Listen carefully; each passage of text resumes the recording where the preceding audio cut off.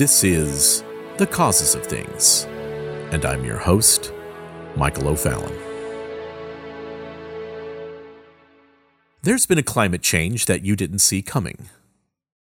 The climate has changed against us, and nearly everything that we, historically as a society, hold dear. Within the new paradox of tolerance, everything that you believed, valued, fought for, and lived for is now rendered as obsolete, intolerant, and old. The truth is, unless you fit within the new intersectional framework of pseudo-oppression, your presence, if you value the society that has brought us this far, is no longer required. You represent the old, and what progressives need for their civilization-wide revolution is the new. You see, the best way to deconstruct the old foundations of a society, the foundations that others fought for, to preserve and taught generations to honor and respect, is to teach its young people not to respect them and disregard them as old and obsolete, just as Mao did by using the youth of China, the Red Guard, to smash the history, culture, and family structure of the Far East. The Cultural Revolution of Mao Zedong's Marxist China was one of the most terrifying periods in modern Chinese history. The revolution turned upon itself in a fury of denunciation and violence. The goal was to root out those who opposed the revolution. The result was a rampage of destruction. Everything old was to be done away with to make way for the new. Those associated with the old culture were to be punished or executed. This revolution was to be enforced by the young as high school age, but primarily those between the ages of 16 to 25, who are currently being indoctrinated in the university system. So the terrible violence that occurred during the Cultural Revolution was largely mediated through the young Red Guard. And as I had said before, these were mainly high school and university students. So the question might be, why did these young and intelligent people turn to such cruelty? The truth is, young people can be very passionate about ideas, yet they lack experience. They have not learned that emotions can be mistaken for truths or for wrongs. They have not seen how, in many intentions, there can be both the human element in the working out of those intentions of both good and evil. They have not understood that the right path is often not the first path. Young people rebel against authority. Rebellion is one of the ways to independence. Power comes to those who resist the power of others, and the young had long been subservient to parents and to teachers, and so the excesses of the Cultural Revolution may have been equivalent to exaggerated role reversals. And so you would see the young Red Guards punishing their older victims with beatings and with dunce caps, as though they were naughty children. As Dr. Jordan Peterson has wisely pointed out, young people need a cause. They have to join together with their fellows to fight for what is right, and this struggle can manifest itself against fascism for the volunteers who went to Spain in the 1930s, against the four-olds in the Red Guards in China in the 1960s, or against the invention of the boogeyman patriarchal hierarchy of the West. There is often little telling if the fight is right or wrong. It is just that they must fight, and they must destroy what was old. So one of the early objectives of the Cultural Revolution in China, which began in 1966 and went on to the 1970s, was to wipe out the four olds. Number 1, old things. Number 2, old ideas. Number 3, old customs. And number 4, old habits. The four olds had already suffered setbacks in the years of communist rule preceding the Cultural Revolution, but the Maoist leadership tried to use the new revolutionary upsurge launched in 1966 to eliminate them completely, to purge society of the four olds. In the turbulent years from 1966 to 1968, what remained of old religious practices, old superstitions, old festivals, Old social practices such as traditional weddings and funerals and old ways of dress were violently attacked and suppressed.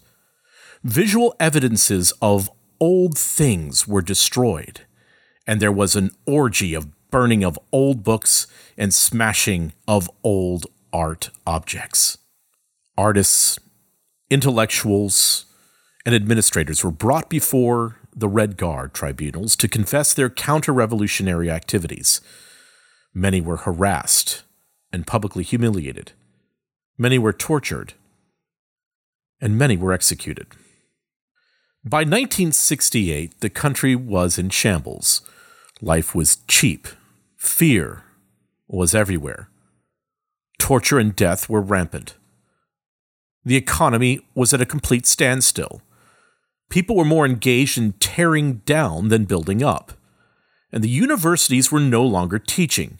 They were indoctrinating young men and young women to crush the old and speak only of the new. Different factions of the Red Guards were now fighting with each other to see who could be the most radical of revolutionaries. That was China of the 1960s and 70s. Let's fast forward to 2019 in the United States. Now, here in the U.S., a whole new generation has been successfully taught to not value the old ideas of free speech or the logocentric bedrock, which is the very cornerstone of our civilization, but instead to hold it in contempt and to fear it, to run from it, to seek refuge from its ideas in epistemological safe spaces, and to believe that hurting someone's feelings is a form of assault that is somehow on par with committing a felony. A well-executed tyranny of feelings has been carefully nurtured to breed this new generation of victims. This generation who can't wait to sign the next petition to shut somebody up or shut somebody down, never thinking for a moment that what they are so forcefully advocating could rip the very liberties that allow them to voice their new revolution. Meanwhile, you have a generation of boomers and Generation Xers who could never imagine for one moment that everything has changed, will be changing, and will eventually rule them with a tyrannical iron fist. You see, we were too educated for this. We were the children of the 1960s generation who would protect all of us from conflict, seek peace, and would value tolerance and liberty. You see, that's how all the movies of the 1980s went. How wrong we have been. It's almost as if we've been programmed in some way to think over the years of actual law and order that if you've got the truth on your side, you would prevail. Sadly, your truth is old. And it is inadmissible if you think that you've got the law on your side, because the new law protects feelings now, but not your feelings. You see, your feelings are now being classified as hate. Old hate. Well, what about your rights of free expression of the Constitution and the Bill of Rights? We know that those are old. We all know that in the real world, human rights don't apply to what the progressives have decided are the wrong old opinions. The wrong, the old opinions are now hate. And you need to understand that when breeding the perfect captive society of self-policing censors, you can't afford to let somebody just come along and undermine it with a rational argument. So in today's progressive new society, feelings outrank rational argument. And I would imagine that you probably noticed that when you were banned from social media, when one of your old rational biblical arguments hurt somebody's feelings, that this is true. You see, new progressive moral righteousness can make up these rules as it goes along, because it has itself on its side. So those that represent the old really can't win. The new moralists won't even listen to your old arguments as they beat you down with their phony, new self-created words, because it's not about old arguments or ideas anymore. That old debate of objective truth is illegitimate. It's about you understanding that you're a racist fascist causing division and spreading hate. And it's about time that old dangerous fascist throwbacks like yourself should be aggressively purged from our society like the counter-revolutionary that you are. You need to understand that the world you've lived in all your life is being deconstructed and demolished, regardless of your opinions or the opinions of the vast majority of hardworking citizens around you. It's because while you weren't paying attention, your old morals and values were quietly reclassified as ugly prejudices. And now you and the old are the problem. So welcome to the new bed we have made, because we have not been willing to fight for the old sanity and the old truth. You see, we valued being thought of as nice by our peers more than we valued the old foundations that have held our civilization together. Even Christians have not wanted to be labeled that guy. You know, the guy that stands up for the old and ancient truths and says, that's a bad idea, in the boardroom.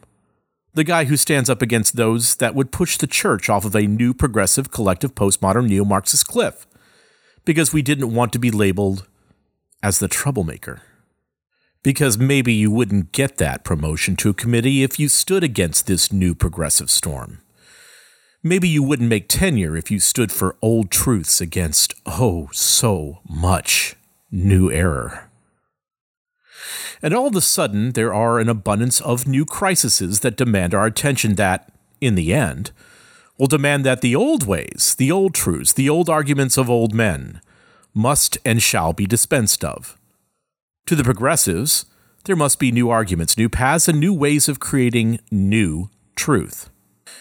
And for now, we all fight in our own myopic tribes, in politics, in the legislatures, and in the church, without ever lifting our heads long enough to realize that all of this, the destruction of our historical past, the destruction of our language, the ignoring of biology and plain science, and the deconstruction of our faith, is all happening at the exact same time. We made this bed. You made this bed. Welcome to the brave new world that we have allowed to develop around us. We did nothing to stop its development or its growth. But it's not too late. Together, we can do something to forge a new path based on the old ideas of objectivity, truth that corresponds to reality, and that only with free speech and liberty can you have true tolerance. We can recover the promises of freedom that so many in the past died to preserve. It starts with knowing. Knowing the ideas that have shaped our civilizational identity, and knowing the toxic ideas that are deconstructing our society.